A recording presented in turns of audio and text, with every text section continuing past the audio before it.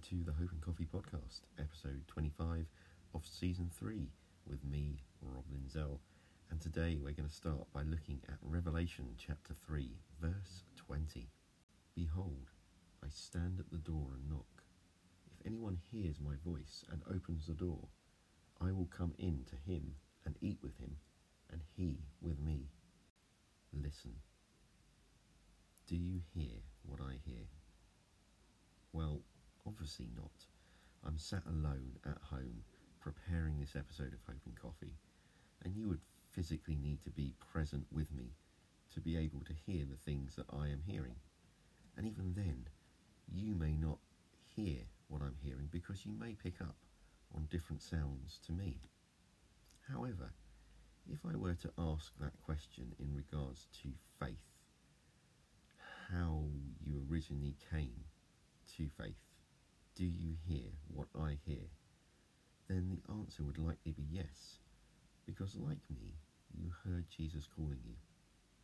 Maybe you didn't hear Jesus calling you the same way I did, but you heard the call, because that's how the journey begins. Whether you are a believer right now or not, the journey has or will start with a call. And it says here in Revelations chapter 3 that Jesus stands at the door and knocks. And should you hear his voice and let him in, he will come in and eat with you, and you with him.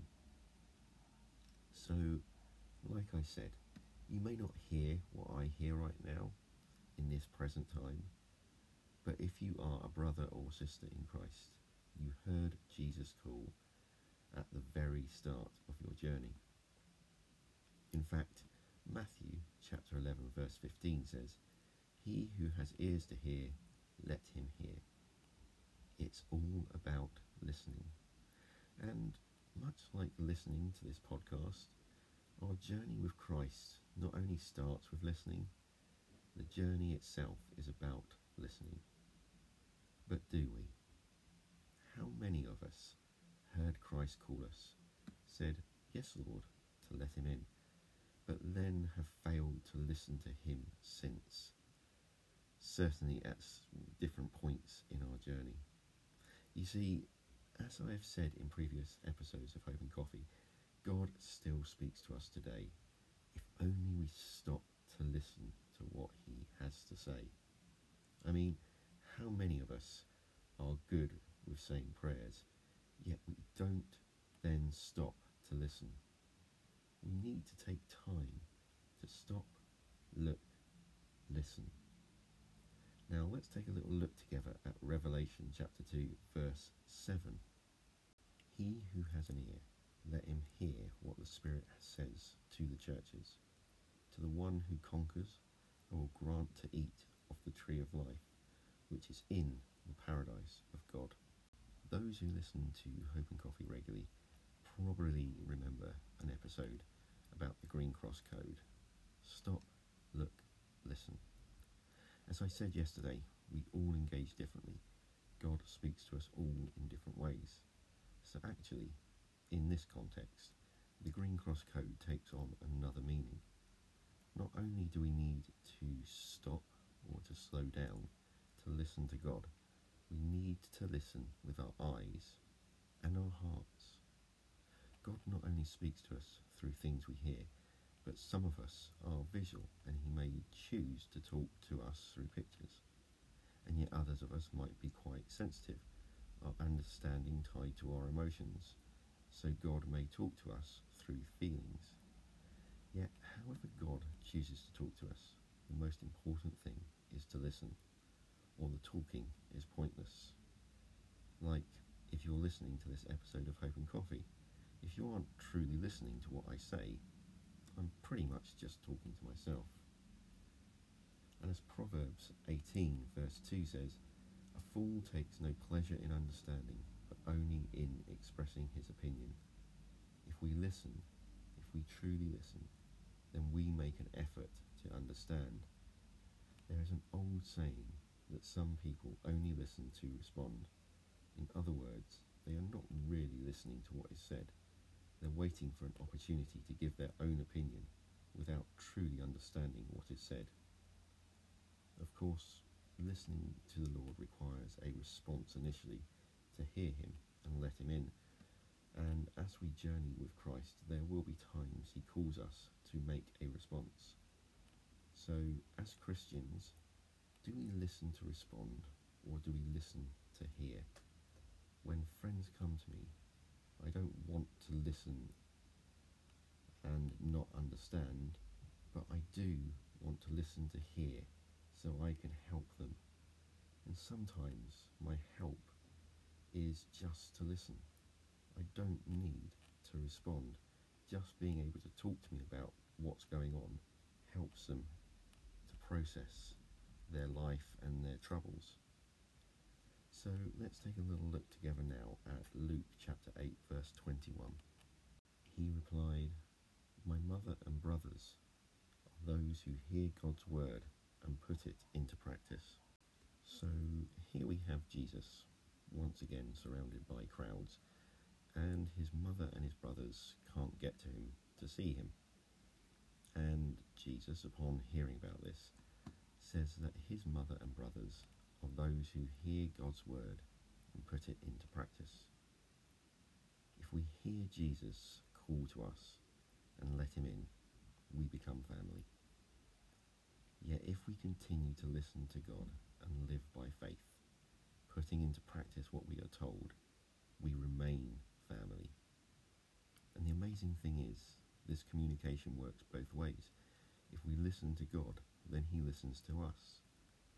1 John chapter 5 verse 15 says, "And we know that he hears us in whatever we ask, and we know that we have the requests that we have asked of him." God listens to us and grants our requests if we listen to him. Let me explain. God listens to all of our prayers and listens to us all the time, but he only grants the requests in line with his will.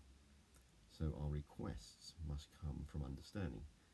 So we need to listen to hear and so then understand.